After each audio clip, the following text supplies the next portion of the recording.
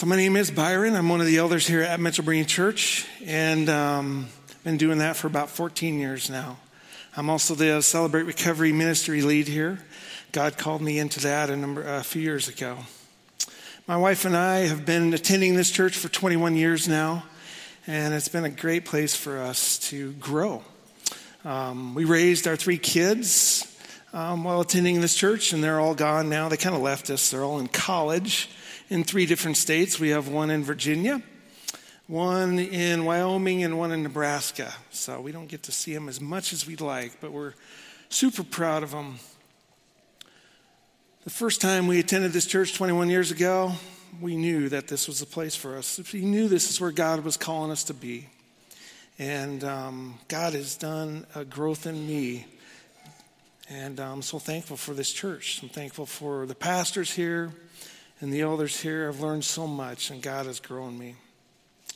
And you guys all remember 2020? Remember what that was like? The year we want to forget, right? Well, that's where God was speaking to me one day. I was out exercising out in the Wildcat Hills. I like to go out there and ride my bike or do a hike. And God was speaking pretty clearly to me that day, and he's like, I want you to start a recovery program. I was like, what? Why me? No. First reaction was no, right? I'm in control. I don't think so. But I did say yes to God. Didn't understand how this was all going to work. I agreed to it with God as long as I didn't have to do any speaking. It's like, okay, I'll lead this program. Just don't make me get up in front of people. Well, here I am. John asked me about a month ago to speak for this weekend. So here we are, saying yes to God again for something I didn't completely understand why. But it is growth. God stretches us, and He's got a perfect plan. So I want to pray before we get started here. God, we thank you for this morning. I thank you for the work you've done in my life. And I pray this morning that you would speak to all of us, that you would open our hearts and minds to what you have for us.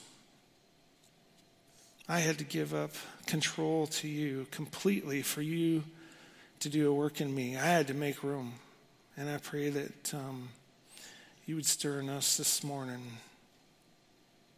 to make some room and surrender all to you. So thank you, Lord. In your name, amen. So we've been in this series called Healthy Hearts. And we named this sermon today, The Right Tools for Your Troubles. Most of you know me, know I'm kind of a tool guy. I do remodeling for a living. So I kind of relate really well to Celebrate Recovery, because what we do in Celebrate Recovery is we work those 8 principles and the 12 steps, and God begins to do a transformation in us. He remodels us. He helps us work on our hurts, habits, and hang-ups, and He does a work in our lives, and I'm so thankful for that. So it's important to have the right tools on the job. When I go to a job, and it could be 30 to 40 miles out of town sometimes, I like to have those right tools with me at all times, because if you get there and you don't have the right tool, you're stuck. And that might be where some of us are at in our lives right now. We might be stuck. We might be stuck with some of our hurts, some of our habits, and some of our hang-ups, because there's troubles that come our way absolutely every day. God laid scripture on my heart that I want to share with this morning to start with, and that's in John chapter 16 and 32 and 33. A little bit of the context is that the disciples are here with Jesus, and I think the disciples are a little bit worried. They've been with Jesus for some time now, and they can go to him, and they're with him every day, and they can ask him any question they want at any time. But the time right now, there's time coming, and this time to die on the cross is soon. So death, burial, and resurrection is what he's talking to him about here. A time is coming, and in fact has come, when you will be scattered. Each to your own home, you will leave me alone. Yet I am not alone, for my Father is with me. So he's basically telling them, you guys are just going to scatter, you're going to kind of leave me, but it's okay. I have my Father. And John was the only one that was with him at the time of his death on the cross. And verse 33 is kind of our key verse for today. I have told you these things so that in me you may have peace. In this world you will have trouble, but take heart. I have overcome the world. He's telling them, it's like, dude, no panic. It's okay. I'll be back. No worries here. I have overcome the world. So in this passage, it doesn't say, if I have trouble. It says, when I have trouble, right? So when conflict, trials, and persecution come our way, we need the necessary tools to help us through the storm. I've been through a few storms, and I know for a fact that Jesus is the calmer of the storm. And he tells us in this passage to take heart. I have overcome the world. You know, when I thought about how Jesus calms the storm, God brought another scripture to my mind in Mark chapter 4, verses 35 through 40. And a lot of us probably remember this if you went to children's church or Sunday school or something like that. I'm sure you were probably taught this story. So that day when evening came, he said to his disciples, let us go over to the other side. Leaving the crowd behind, they took him along just as he was in the boat. There were also other boats there with him. A furious squall came up, and waves broke over the boat so it was nearly swamped. Jesus was in the stern, sleeping on a cushion. The disciples woke him up and said, Teacher, don't you care if we drown? He got up, rebuked the wind, and said to the waves, Quiet, be still. Then the wind died down, and it was completely calm. In verse 40, he said to his disciples, Why are you so afraid? Do you still have no faith? So again, another story with the disciples. So, what is your first reaction to a storm, to trouble, to tribulation? When stuff comes your way, what is your reaction to that? You know, we have a choice to make when trouble comes our way, because it is going to come our way. We can either give it to God, right? First thing, what we're supposed to do, go to him. Or we can take control and try to fix things ourselves, rely on our own strength. How far does that go? You know, one of the things that Celebrate Recovery taught me by working these 8 principles and these 12 steps, by using, God equipped me with the tools to help me with my control problem. Because I did have a control problem, and I didn't even realize it until I went through Celebrate Recovery in those steps. Codependency is one of the things that we all struggle with some. And there's different levels of it. Some of us are extreme, but we all struggle with this some. I got an illustration that represents codependency fairly well. And it was a painful illustration in my life, but I'm going to share that with you. We've had a lot of rain this year, and that's been awesome. I don't have underground sprinklers, so it was great to get all this rain. I was out there, and I was working in my backyard and kind of doing some landscaping and stuff, and I looked over and I saw this little bit of a dip under my fence. And I thought maybe it was the rabbits at first, digging holes again, but no rabbits. I went over there and inspected a little closer, and I could see that because of the rain, we got some serious settling. You see, I replaced that sewer line a few years ago, and I probably didn't get it packed and made it so the water would slope away quite right. So I went through the other side of the fence, and I noticed a bigger hole. I got a sinkhole going on here right next to my egress window well. I'm like, wow, that's not good. I should probably take care of that. But I didn't. I ignored it, and I thought to myself, you know what? I got a list of other problems I need to fix first. Everybody else, I'm lined up to fix everybody else's basement problems and bathroom problems. So I'm not going to take care of my own problem. Besides the fact that if I go take care of their problems, that pays better. So I ignored it. 2 days later, I think we had a 2-inch rain. Guess where that went? Straight down that hole, through the window, into my basement. First step down the stairs, I stepped in water. That was a horrible feeling because I had the basement just the way I wanted it. Now it was destroyed again. My wife and I got busy cleaning everything out, moving to one end of the basement, got the shop vacs out, cleaned it up as much as we could, and then I just left it alone. I went back to fixing other people's problems because I was thinking this is a quick fix. I'll be able to roll the carpet back, call it good. Not so. About 2 weeks later, I was down there, and I'd kind of noticed a smell coming on. I was like, what is that smell? And I knew what it was because I remodeled for a living. It was mold. I had a lot of water that had soaked into the drywall, and I ignored it. So now I got a big problem. Now that reminded me of a verse here that describes it pretty well. It's in Matthew chapter 7, verses 3 through 5. Why do you look at the speck of sawdust in your brother's eye and pay no attention to the plank in your own eye? How can you say to your brother, let me take that speck out of your own eye, when all the time there is a plank in your own eye? You hypocrite, first take the plank out of your own eye, and then you will see clearly to remove the speck from your brother's eye. So yeah, that one hit me pretty good. I had a plank in my own eye, and I was trying to take care of everybody else's specks.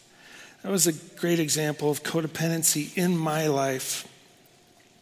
Now, I do have a definition of codependency description for Celebrate Recovery, and I want to share some of this stuff with you to see if anything rings a bell with you, to see if maybe you struggle with it just a little bit too.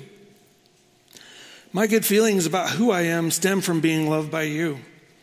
My good feelings about who I am stem from receiving approval from you.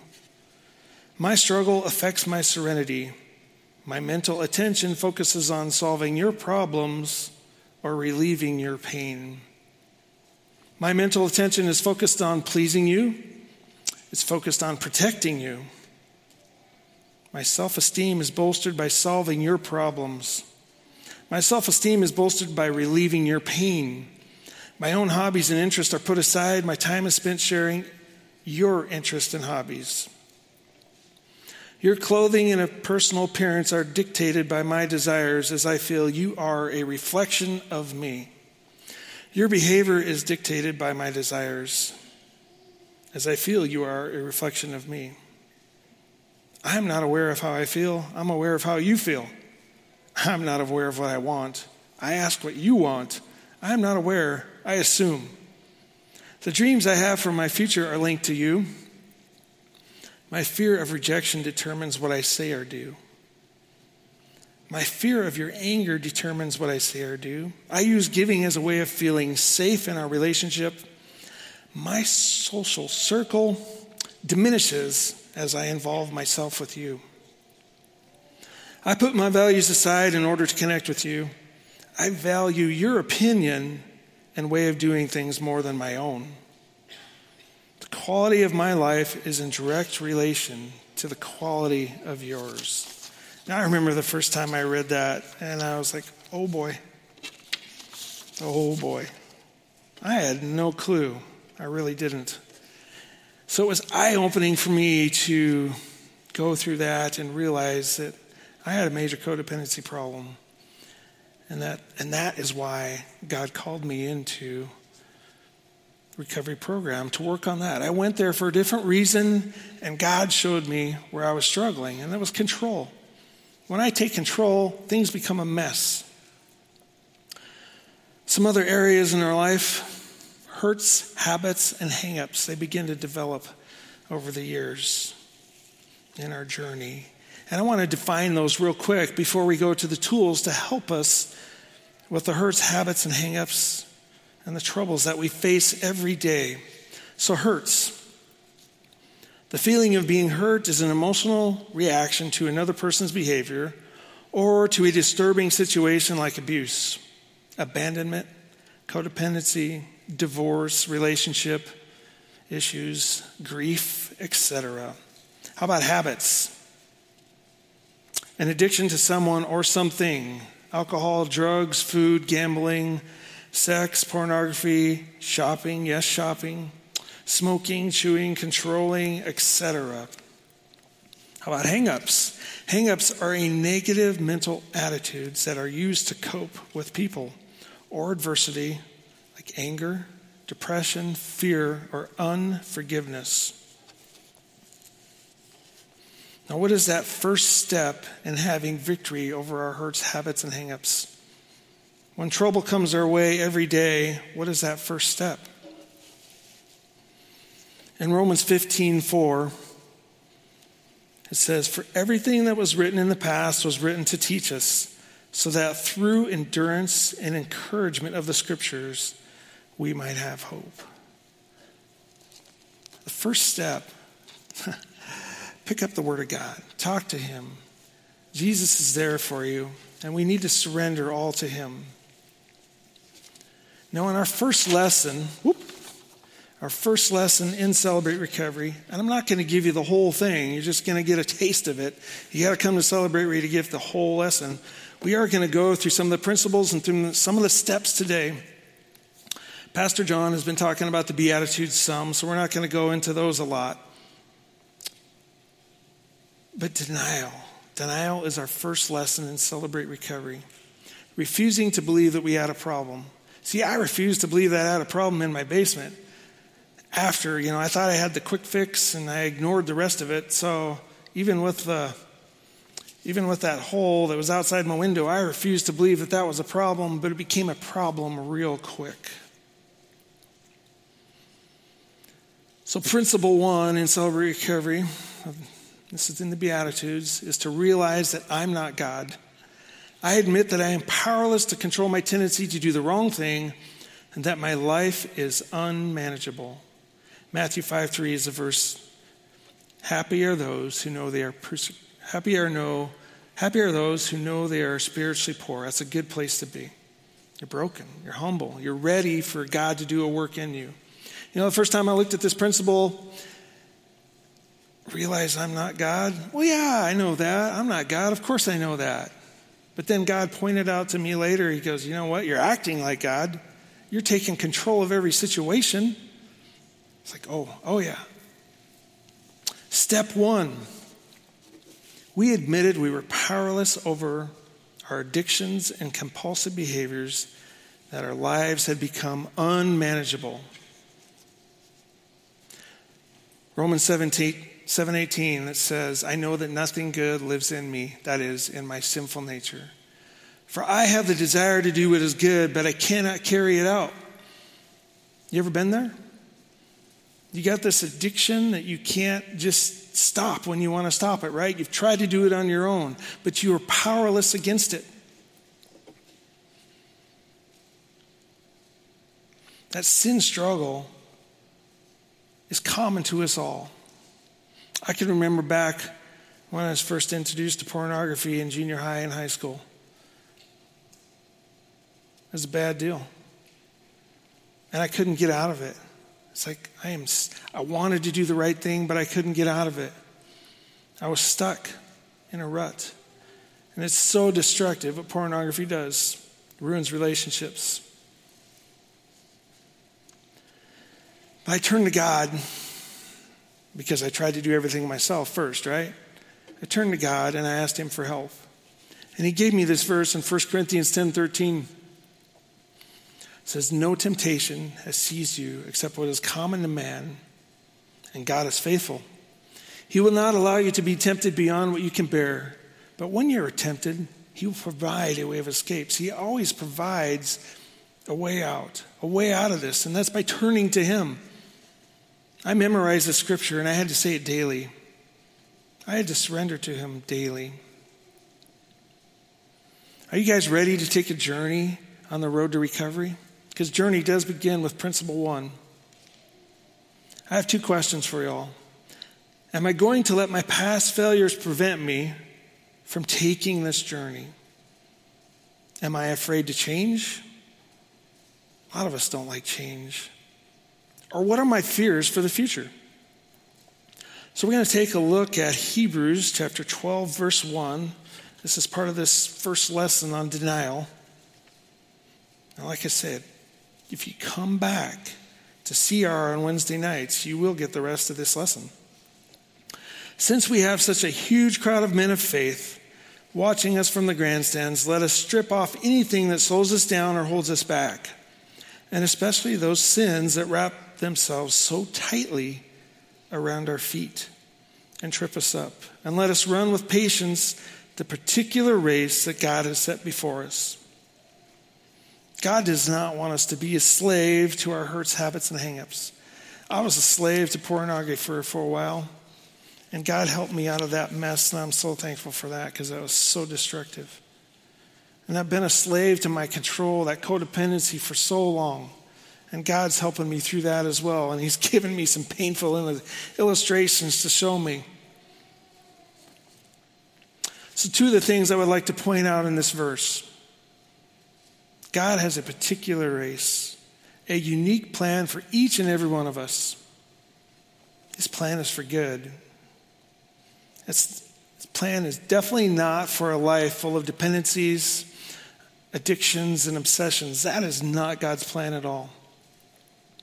So number 2, we must be willing to get rid of all the unnecessary baggage, past failures in our lives that keep us stuck. We got to get rid of the baggage, make some room for what God wants us to do. So again, it says strip off anything that slows us down and holds us back. What is that that's got you stuck? What is holding you back?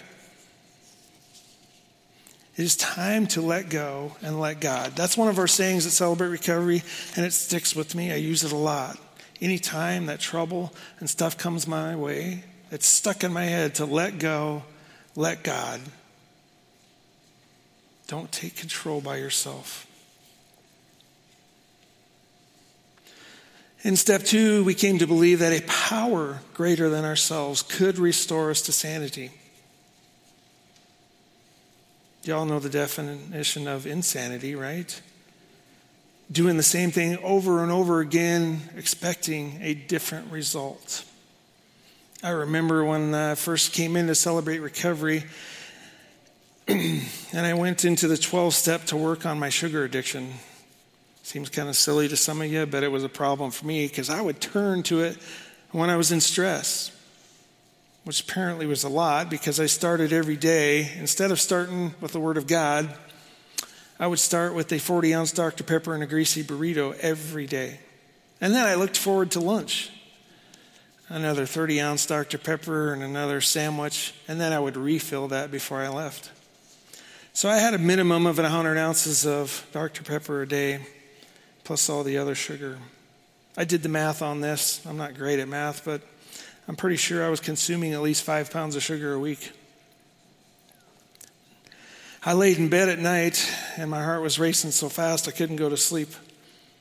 Between all the caffeine and sugar, I knew I was on my way for a heart attack. But God convicted me there and did a work in me.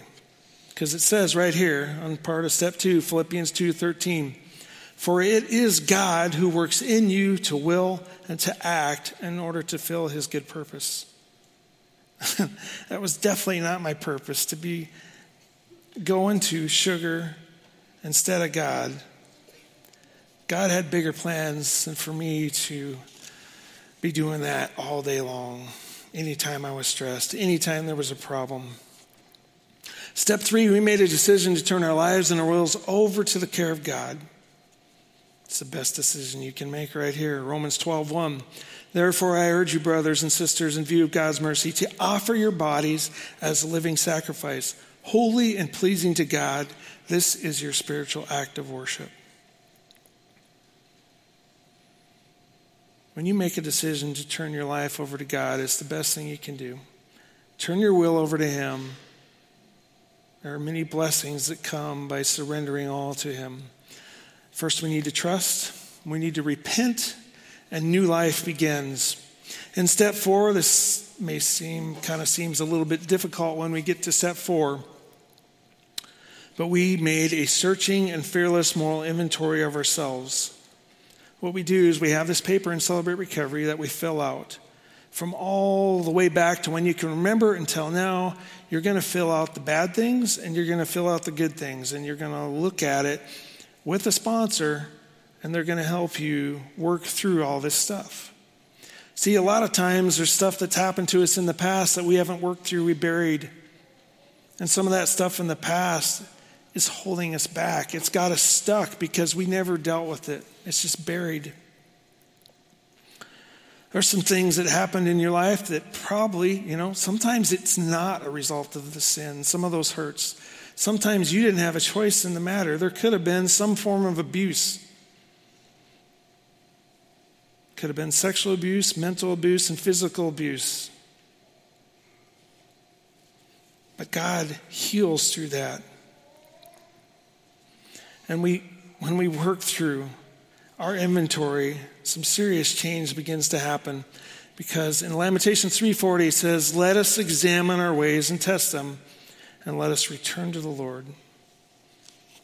It is an amazing thing that happens. In step 5, we admitted to God, to ourselves, and to another human being the exact nature of our wrongs.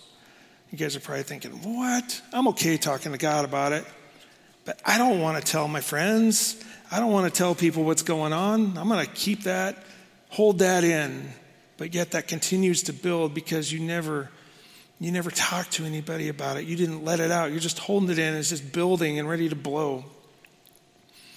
See, James 5:16 says, "Therefore confess your sins to each other and pray for each other so that you may be healed." There is a healing that happens when you start confessing. There's a freedom that happens when you confess to one another. And most likely you're going to confess to somebody that's got the same struggle as you. You're not in this alone. We struggle with the same things. Step 6, we were entirely ready to have God remove all these defects of character. I'm sure you can all agree. Let's just get them gone, right? James 4:10, "Humble yourselves before the Lord, and he will lift you up." Very important to humble yourselves before the Lord.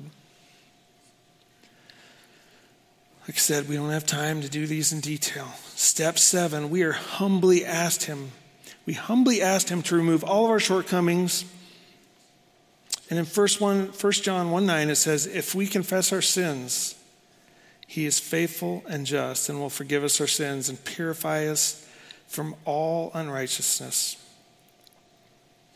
Now, if people come to me before and they say, "Man, I don't know. I just can't see how God can forgive me from some of the things I've done. They're horrible." God will forgive you no matter what you have done.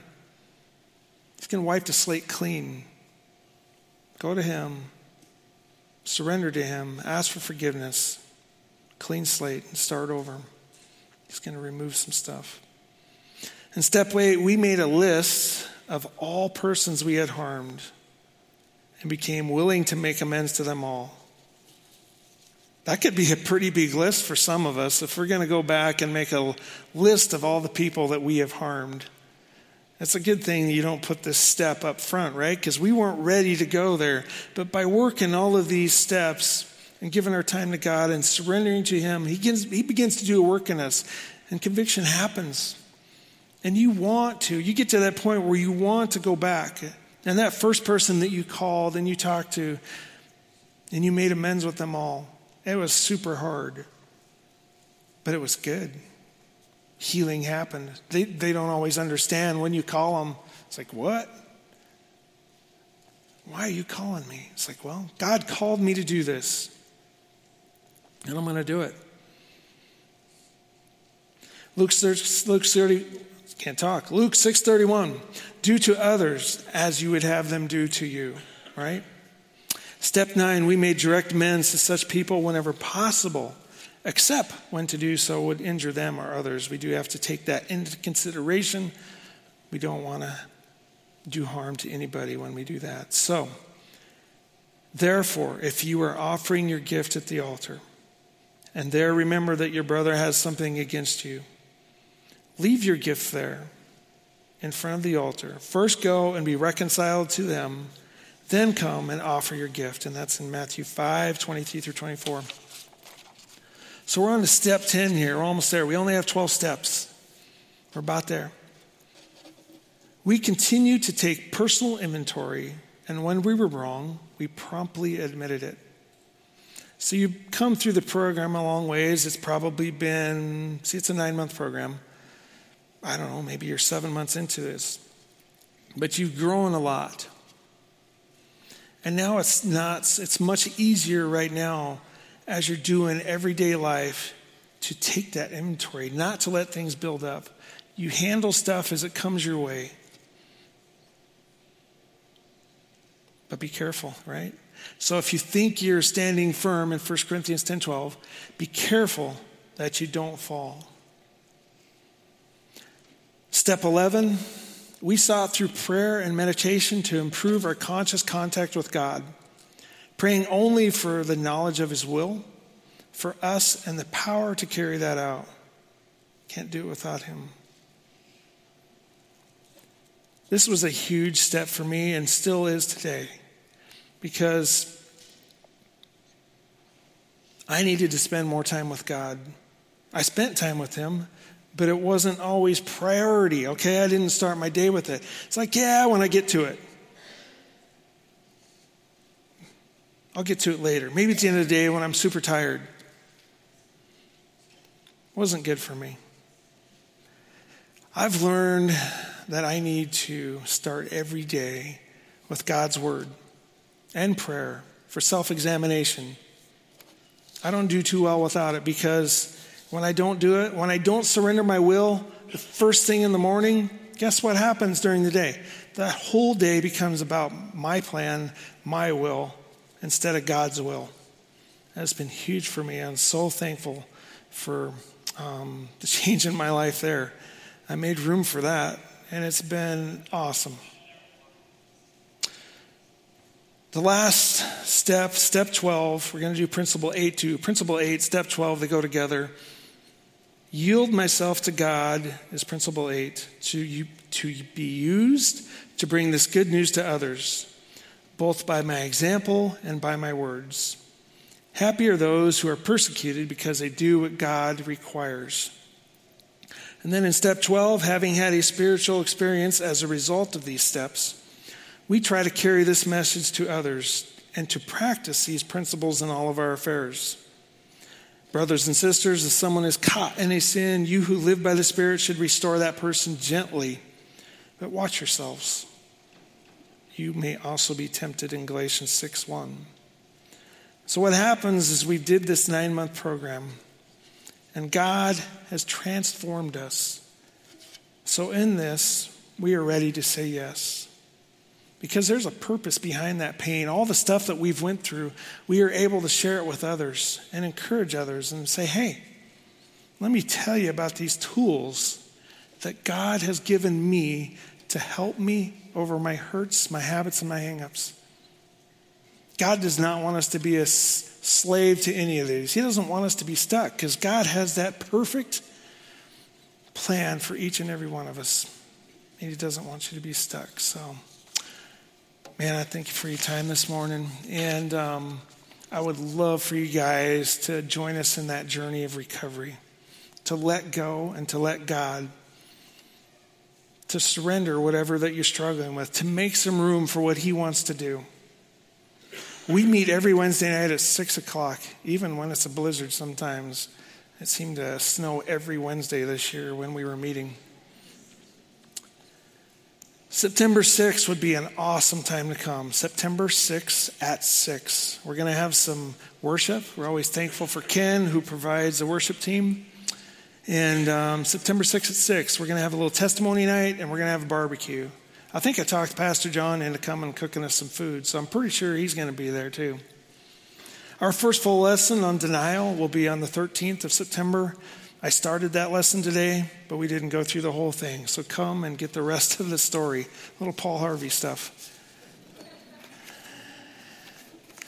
Now, this has really stretched me to be up here. This is not my comfort zone.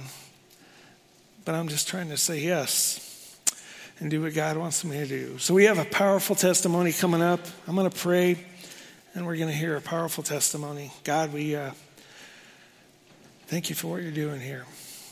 And pray that you would stir in us this morning, and that we would be willing to surrender to you and make some room. In your name, amen.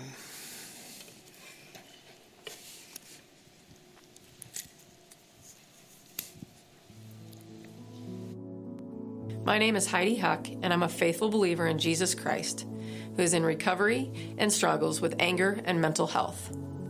The verse and story that was my theme for Celebrate Recovery is found in Daniel 3:16-18. Shadrach, Meshach, and Abednego in the fiery furnace. Shadrach, Meshach, and Abednego refused to bow to King Nebuchadnezzar's golden image. And when asked about this, they answered and said to the king, "O King Nebuchadnezzar, we have no need to answer you in this matter.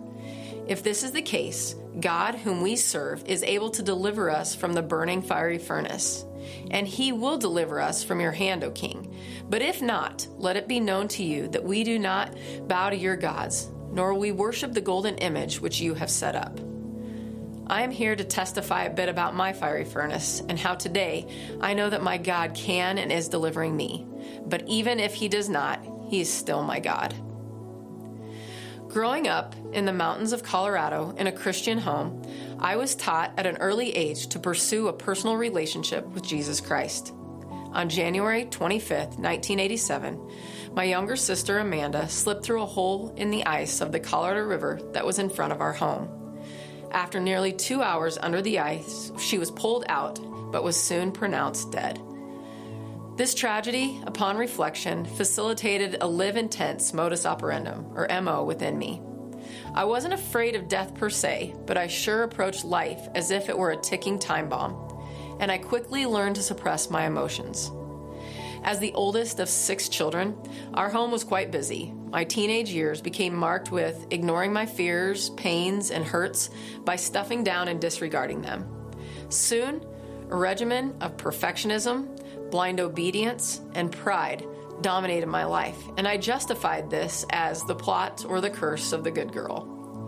My hurts were easier to mask with intensity, drive, and a stiff upper lip, and my lifestyle choice to live this way became a habit and a hang-up that would eventually take a toll on my mental health. You see, nothing was ever enough. I wasn't satisfied, joyful, or even fulfilled. As valedictorian, I earned a full athletic Division I scholarship to Oral Roberts University. I was NCAA Athlete of the Year for Oklahoma. I finished my master's in Israel. I had a solid career ahead of me, but none of it was ever good enough. I was never good enough. So I kept striving, straining, and driving, but no end goal was really in sight. The striving and straining became my norm or my comfort zone. My faith even became a job, one I worked at but never rested in. In 2000, I moved to Nebraska and got married to my husband, Matt. We would have 3 children, Jake, Cade, and Naya, who I have homeschooled and world schooled for the past 17 to 18 years. And to be honest, I mothered hard, another area I strained at. I had a few miscarriages in there. I developed ITP, a rare blood plate disease, and my sisters, who were my best friends, rejected my family for a religious group, all of which I suppressed and tried to carry on as though I was fine. Around 2012, because I learned to shut down my emotions, my immune system and nervous system paid the price. I have since learned that the practice of repressing emotions as a survival strategy becomes a physiological illness later on in life. In fact, I developed such a toxic pattern of faking fine, exploding in anger because I was fed up with faking fine, and then feeling so guilty about my anger outbursts to just fake fine again. I pleaded with God in prayer to deliver me. I attended detox retreats and devoted my life to study, trying to fix myself, but I lacked the tools to help or fix myself. My head and heart connection was missing. As a mother, I was trying to give from a depleted source. I needed emotional, physical, and spiritual validation, nourishment, and even support. However, I was looking in all the wrong places. I was supplementing with the wrong things, and my cup was truly empty. Finally, I had a breakdown, and depression set in. It was such a dark place in time, especially since I live remotely and secluded. The turmoil would just escalate, but it was hidden as well. I suffered alone for quite some time, and honestly, oftentimes I just didn't want to wake up from the heaviness of living. My husband and children took the brunt of this depressive state and cycle that I was in. That brought me to CR. I really don't remember how I arrived at Mitchell Berean on September 21st, 2022 for CR. But as I sat in the back pew, ashamed and berating myself for getting to this dark place, I knew the Holy Spirit had directed my path. Matthew 11:28 just played over and over in my head. Come to me, all who are labor and heavy laden, and I will give you rest. It would just ring in my ears. All of those hot, spicy tears that I had suppressed for years just flowed out. And as the ladies in my 12-step group can attest, my tears continued to flow during those months of healing. You see, I believed I had no excuse to struggle with mental health issues because that's first world problems for unbelievers, or so I told myself. I had sought help in the past. I was often told to just be more thankful. Be happy, it's a choice. Dig deeper into your faith. Pray harder. Take medication. Although the people that gave me this counsel meant well, none of it was addressing the root cause of my hurts and my habits. I truly lacked the tools to fix myself. That is where CR 12-Step has assisted me. I was given the space, tools, and accountability to identify my toxic patterns from my timeline and inventory. Walking through the recovery process with Jesus Christ as the center allowed me to recognize my powerlessness to control or hide my brokenness. I've had to relearn to accept Jesus Christ's unconditional love and forgiveness. Although I have not arrived per se at an end line, and the work of CR is really an ongoing lifestyle for here on earth, the healing and shalom holistic peace that I am experiencing is so validating. The women in my 12-step group and the journey we embarked upon together was so encouraging and rewarding. So I am here to testify that I truly start my day with a amen, let it be so, with my palms up in surrender, because just like in the story of Daniel, of Shadrach, Meshach, and Abednego, no matter what type of fiery furnace I may encounter, he is still my God. Thank you.